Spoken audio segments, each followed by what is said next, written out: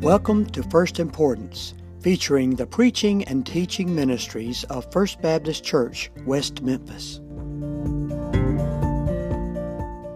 If you have your Bibles, turn with me to the book of Nehemiah, chapter 3. Nehemiah, chapter 3. On my lapel here today is a little sticker that Belle Hall, my little 2-year-old girl, placed on me right before I came, and it says, my eyesight's not as good as I thought it was, "You are the best by far." And so Sarah said, "Are you sure you want to leave that on there?" And I said, "Absolutely. I'm going to leave that on there as long as it will stay." So probably about 5 more minutes once I get worked up here before it falls off. Nehemiah chapter 3. I remember when I was just turning into a teenager, there was a gentleman in my town who was well known throughout the town who asked me and my brother to come and do a job for him at his house.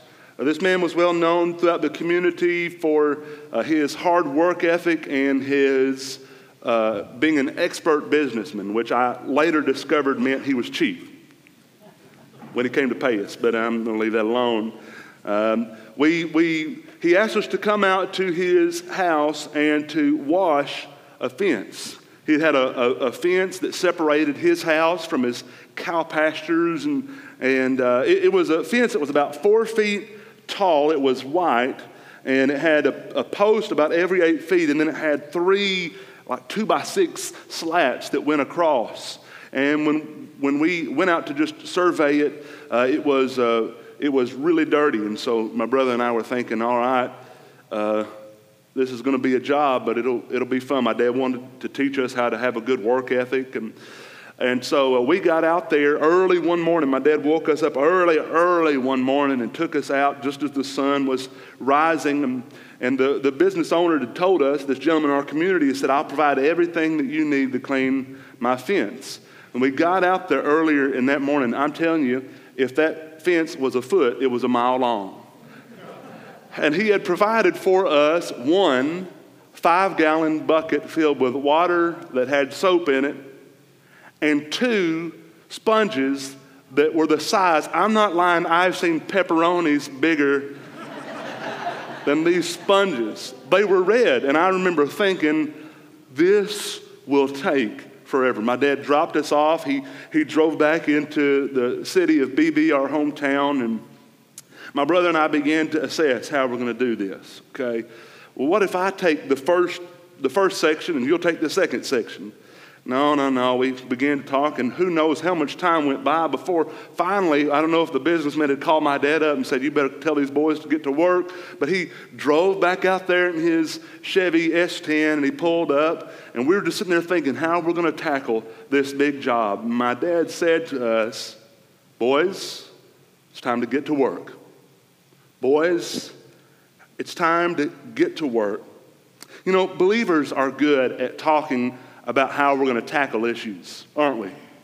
We've gotten really good at talking about how we're going to fix the problems. Many of you have coffee clubs in the mornings where you talk about how you'd fix the problems. A lot of times we spend our time in our small groups on Sunday mornings talking about how we'll fix the problems. We've gotten really good about talking about fixing the problems, but believers, it's time that we stop talking and we start getting to work. That's the title of our sermon today, Get to Work. It reminds me of James chapter 1 in verse 22 through 25. James says, "But be doers of the word and not hearers only, deceiving yourselves." He goes on to say, "For if anyone is a hearer of the word and not a doer, he is like a man who looks intently at his natural face in a mirror. For he looks at himself and goes away and at once forgets what he was like. But the one who looks into the perfect law, the law of liberty, and perseveres, being no hearer who forgets, but a doer who acts, he will be blessed in his doing." You know, Nehemiah understood this principle. That yes, there are some things that must happen before you get to work, but eventually it's time to get to work. And those walls around Jerusalem were not going to build themselves. So he comes in, and chapter 3 serves for us as really a comprehensive and a tedious description of how the citizens of Jerusalem, led by Nehemiah, get to work on the wall that is around them. That's our passage today. And because it is such a long passage, I just want us to pray over it, and then we're going to pull out a few key things that I want us to learn as we survey chapter 3 today. So join me as we pray together, please. Father in heaven, I pray now that you would speak through me from your word to your people. Father, I pray that you'd challenge us. Father, I pray that you'd draw us closer to Jesus. And Father, I pray that right now your Spirit would take over, Lord, and that you would do a work in and through me in the lives of your people that would be unexplainable to this world. And Lord, I pray that your Spirit would so fill this place that people driving by on Missouri Street would sense the presence of your Spirit here. Lord, please do this not for my name, but Lord, for your great name and for the glory of your great name and for your people. I ask this in Jesus' name. Amen. This year we've been talking about God's epic work through us, and we just finished a mini-series. If you're just now joining us, we just finished a mini-series entitled Making an Epic Start. And we said if you're going to make an epic start or a restart in life, there are a few things that you've got to do. The first thing was prayer. I heard it over here. Very good. If you're going to make an epic start, you have to begin with prayer. You have to have prayer that takes priority. And today, if you're looking to make an epic restart in your life, if you're needing a do-over, it needs to begin with prayer. Nehemiah exemplified this for us in chapter 1. But not only should we be people who begin with prayer, but we should also be people who wait upon the Lord. We saw how Nehemiah waited upon the Lord, waited for God to move. We have to be people who don't rush past God's plan, but wait upon him. He is good to those who wait upon him. After that, we learned that while we're waiting, we need to look for opportunities and seize God-given opportunities. And then, as we closed out our Epic Start series, we said that we need to be people who evaluate. That's what we looked at last week. We ought to be people who own up to our sins, own up to our failures. We ought to be people who team up together. We ought to be people who gird up, that is, people who are able and willing to work hard, and we ought to be people who look up. But now, as we begin our series, Do an Epic Work, that's our new mini-series that we're in, I want to encourage you to stop talking, to get off our seats and to do an epic work. God has an epic work planned to do through us, a work that is bigger than anything we could do on our own, and it requires us to stop just talking about it and to get to work. And Nehemiah is going to teach us today how we can get to work. And as I survey Nehemiah chapter 3, I really see 4 words exemplified in this chapter that I think that you can take with you if you want to do an epic work. Number 1, if you're taking notes, I see all throughout chapter 3, I see the word consecration. Not concentration. I see consecration. You can find that really in verses 1 and 2, although it's throughout the entire chapter. Then Eliashib, the high priest, rose with his brothers, the priest, and they built the sheep gate. They consecrated it and set its doors. They consecrated it as far as the Tower of the 100 and as far as the Tower of Hananel. And next to him, the men of Jericho built. And next to them, Zaccur, the son of Imri, built. You see, the first place that they started was at the sheep gate. Nehemiah understood one very important thing that God's people so often forget. That if you are going to get to work, you need to start with what is important. To start with what should take priority. And as he begins to get to work, as they start the project, the very first list on their to-do list, the very first item is that they're to take care of the temple, God's place. It says here that Eliashib, the high priest, and his brothers, the priest, they began by repairing and building the sheep gate. It's interesting, the sheep gate was located next to the temple, and it was the gate through which the sheep were brought in. that could be sacrificed, the sheep that would be brought into that temple so that sacrifice could be made for the forgiveness of sins for the people of Israel. It was a priority for Israel to begin with the things of God. And I want you to know this. I want you to write this down. You cannot have a trace of spiritual success in your life if you do not make God and the things of God a priority in your life. Let me say that again. You cannot have a trace of spiritual success in your life if you do not make God and the things of God a priority in your life. Nehemiah knew it. He said, if we're going to start building, the first place is this sheep's gate. We need to make sure that we have a secure place where people can bring in the sheep that we're going to be sacrificing to our God. And the same thing for us. We have to prioritize the things of God. If you are not making God a priority, then there's a good chance. No, there's not a good chance. It's definitive. You will not be a part of an epic work that God wants to do through you. He wants to do an epic work through you, and it requires really our obedience here to put the things of God first.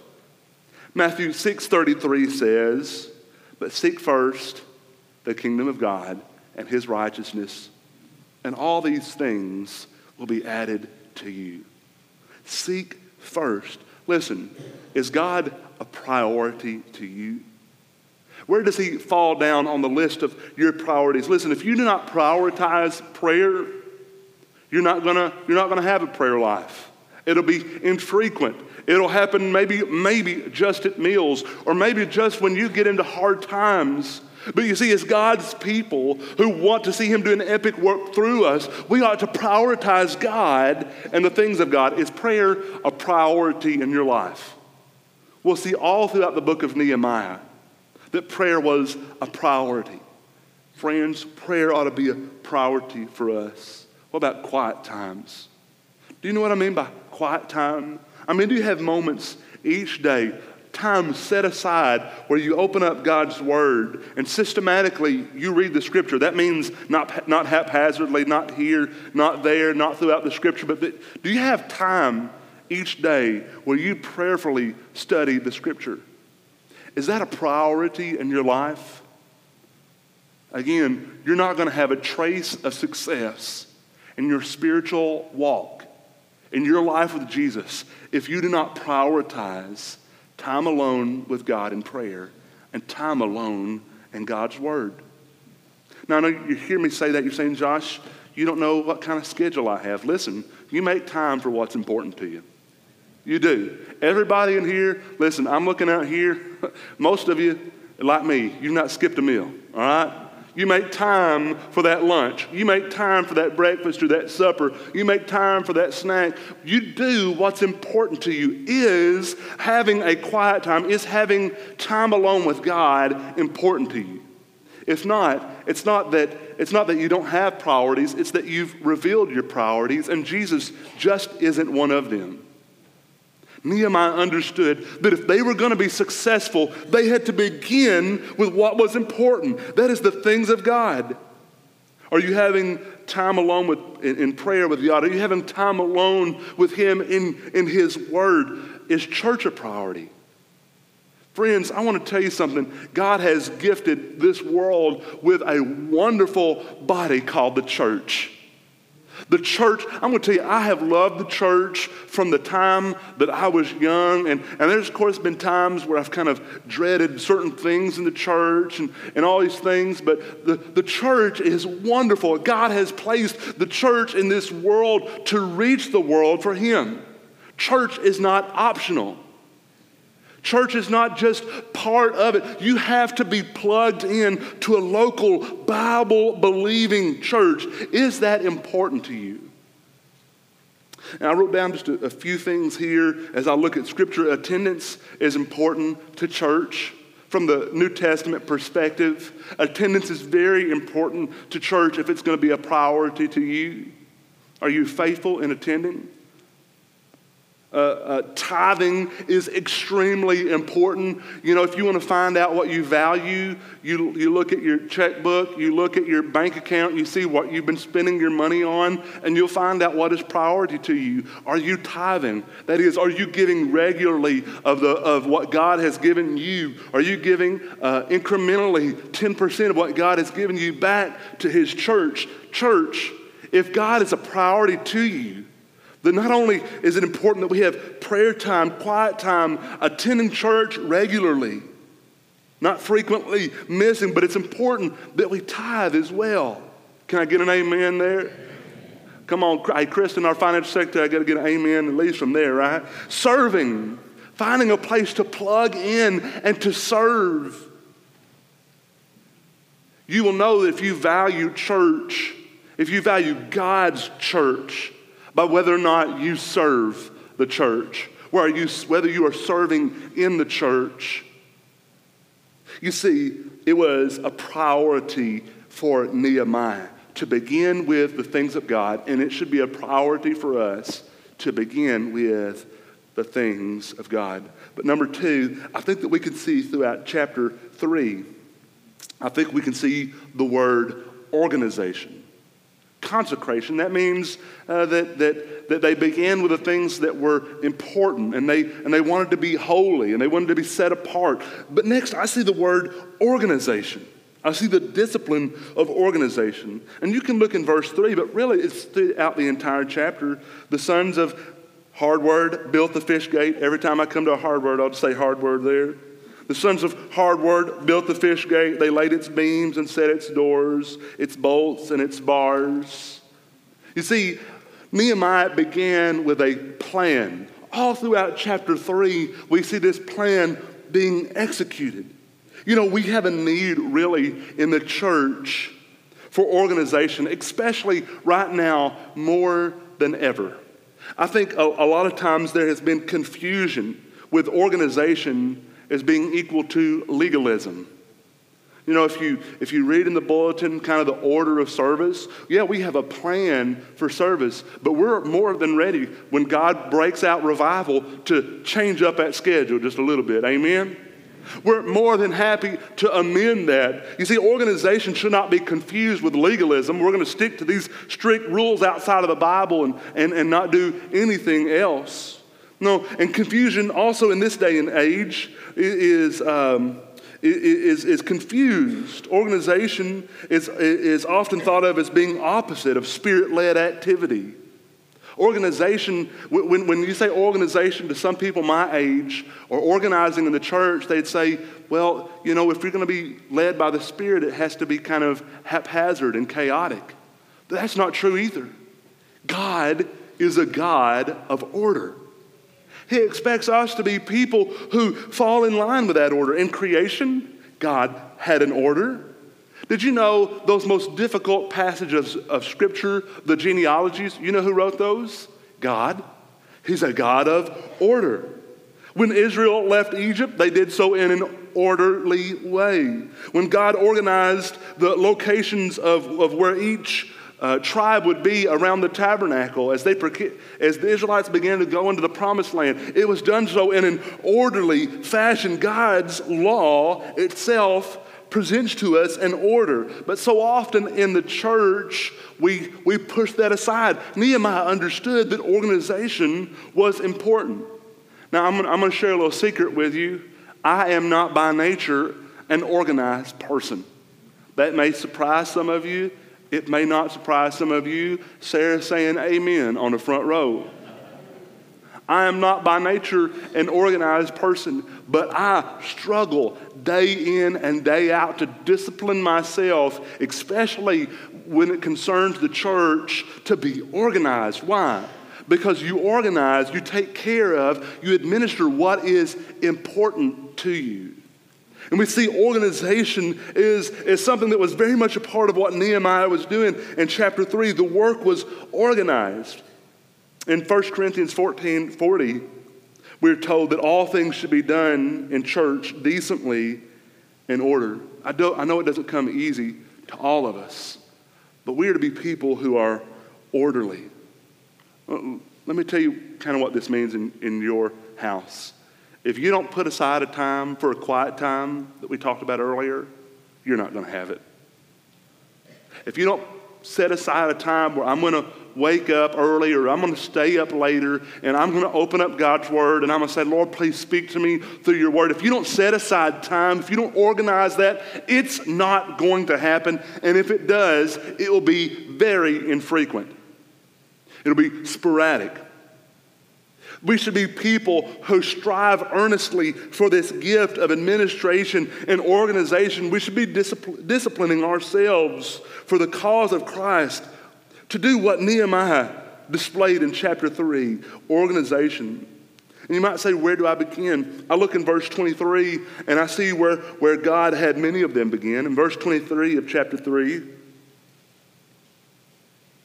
Nehemiah is recording the work of all that's being done. It says, after them, Benjamin and Hashub repaired opposite their house. And after them, Azariah, the son of Messiah, son of Ananiah, repaired beside his own house. You see, Nehemiah had planned it where a lot of these folks would rebuild the wall that was right in front of them. They had a lot of stock in that wall and it being secure. They didn't want the enemy, if the enemy was going to breach the wall, they didn't want it to happen in their backyard. And so they wanted that to be done correctly. And so Nehemiah would place people right in their backyard to repair the walls that had fallen. And from that, really, I gather this for us today. Work the wall that is in front of you. Work the wall that is in front of you. The life that you've been given, bloom where you're planted.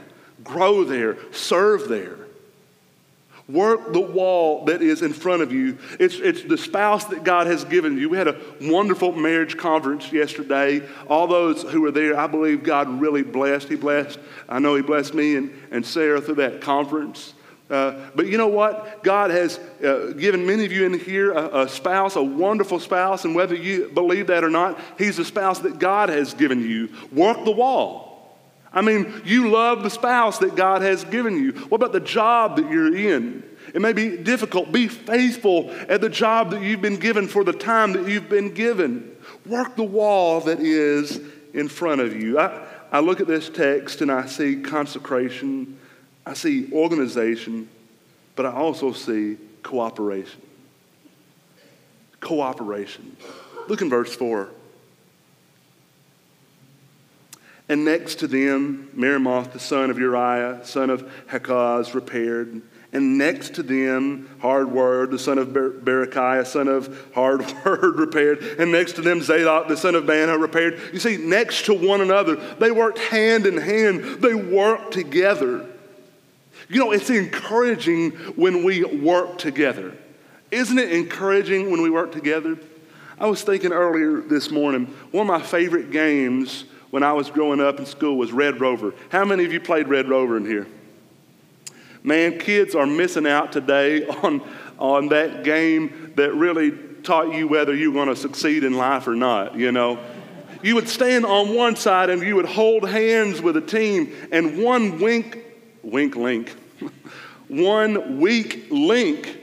is where everyone would aim for. All right, I'm going to aim for Josh's arm and this other person's arm, and I'm going to run through their arm. Man, there's a lot. I got hurt a lot of times on the playground from just being determined not to let go of some other person's hand. You know, but in that game, you're supposed to work together. You're supposed to hold on to one another's hands. And that brings encouragement. And we see in the book of Nehemiah, chapter 3, the importance of cooperating with one another. It's encouraging, and God created us to work together. If that's so, then how come it is that so many times in the church we're known for not getting along rather than getting along? How come we're often known for being lazy people who don't work together? And we say that we just don't want to do that, but really we just say maybe we don't get along with that person or whatever it is, but really it's just laziness. We don't work together. We don't hold hands. What would happen today? What would happen today if First Baptist Church West Memphis all joined hands and went out and took the gospel to West Memphis? They would see a people united. They would see a people that are different. Now, we know what other churches are like. We know what other places are like. There's bitterness, there's rivalries, there's dissensions. But you see, Nehemiah got all these people on the same page. He said, we got to cooperate with one another. We have to work hand in hand next to one another. 1 Corinthians chapter 12, verses 14 through 20 says, of the church, for the body does not consist of one member, but of many. If the foot should say, because I am not a hand, I do not belong to the body, that would not make it any less a part of the body. And if the ear should say, because I am not an eye, I do not belong to the body, that would not make it any less a part of the body. If the whole body were an eye, where would the sense of hearing be? And if the whole body were an ear, where would the sense of smell be? But as it is, God arranged the members in the body, each one of them as he chose. If all were a single member, where would the body be? As it is, there are many parts, yet one body. And listen, if we're going to be a body of believers that functions properly, we have to work with one another. It has to happen. Now, I thank God for the spirit of unity that he has placed in this church. Can I get an amen there?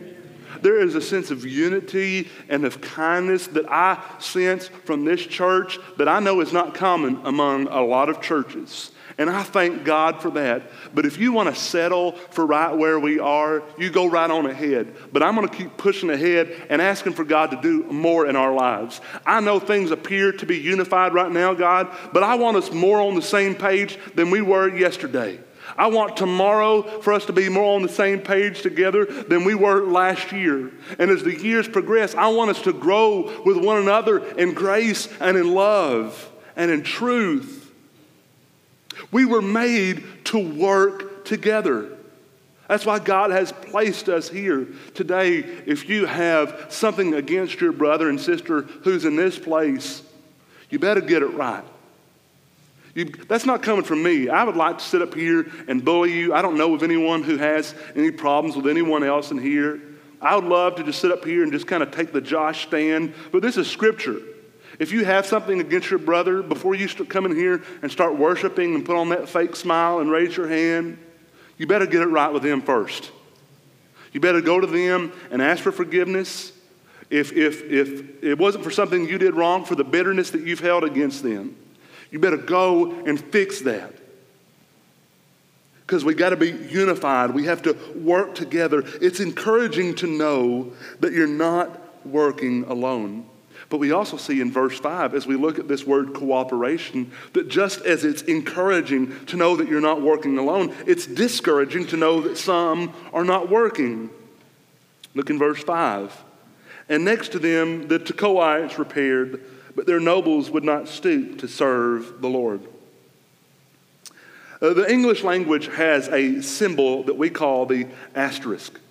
If you see the asterisk in a publication, it's that little kind of star thing really above a end of a sentence somewhere. If you see this in a publication, it indicates that the sentence or the phrase that is annotated should be omitted. If I look at this passage today, I look at the Tekoites in verse 5, the nobles, they may have had a lot of favor in that time. They may have had a lot of riches, and they might have had the rule. They might have had prominence. They might have had popularity. But to the readers of Nehemiah today, they will always be, and will only ever be, just an asterisk.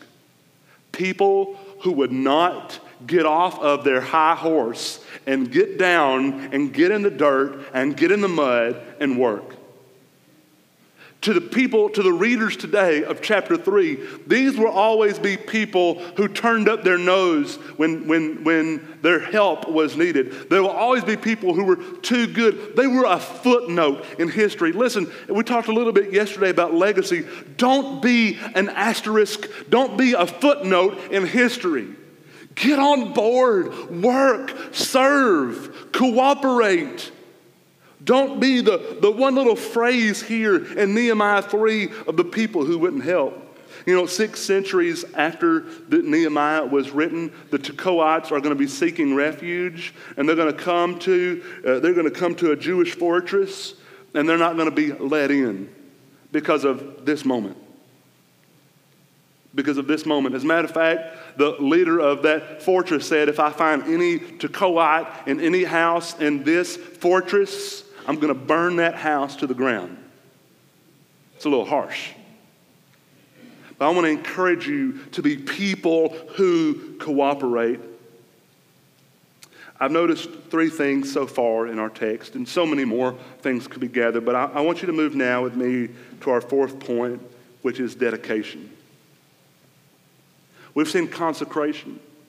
They put what should be first. They put the things of God first. And if you are not doing that, if you hear nothing else today, if you are not putting God first, then stop everything you're doing, repent, and begin to make Him priority in your life. Make time alone with Him and prayer a priority. Make church a priority. Make tithing a priority. Make your serving in the church a priority. And after you have done that, I want you to commit to not only that, but to being organized. This isn't self-help, but planning to serve in the church, planning to spend time alone with the Lord. And then after that, I want to encourage you to cooperate. The last thing that Nehemiah displays for us in this epic work that is going to be done on the wall is the word dedication. Look with me in verse 8. Nehemiah chapter 3 in verse 8. Next to them, Uzziel the son of Hariah, goldsmiths repaired.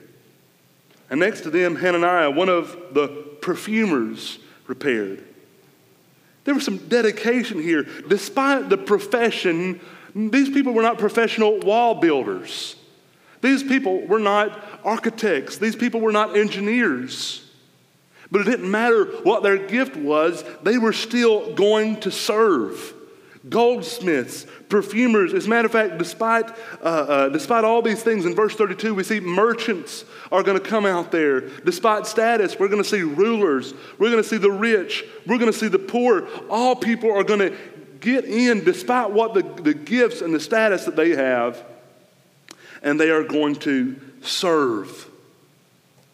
Can I just tell you this? Despite whatever status that you're in today, come work the wall with me.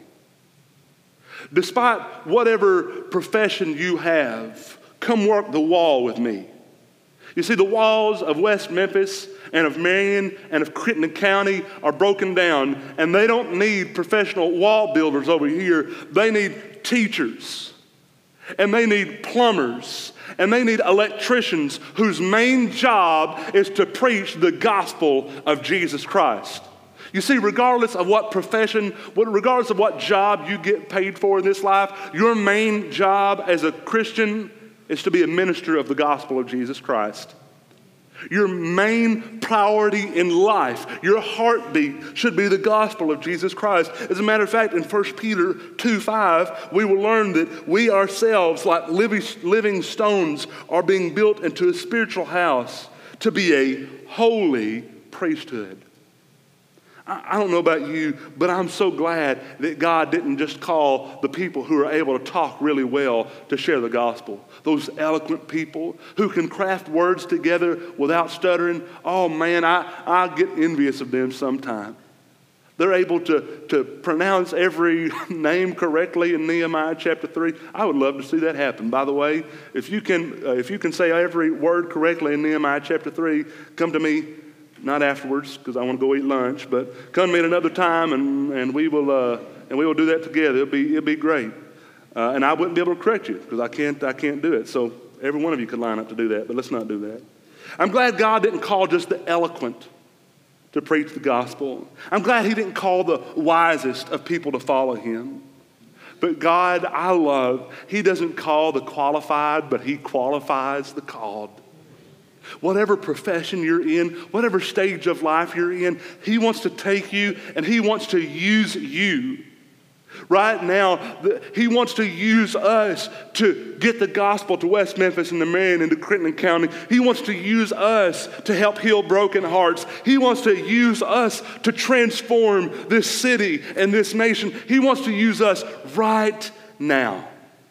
And despite any of their status, despite any of their professions, God used his people to rebuild the wall of Jerusalem.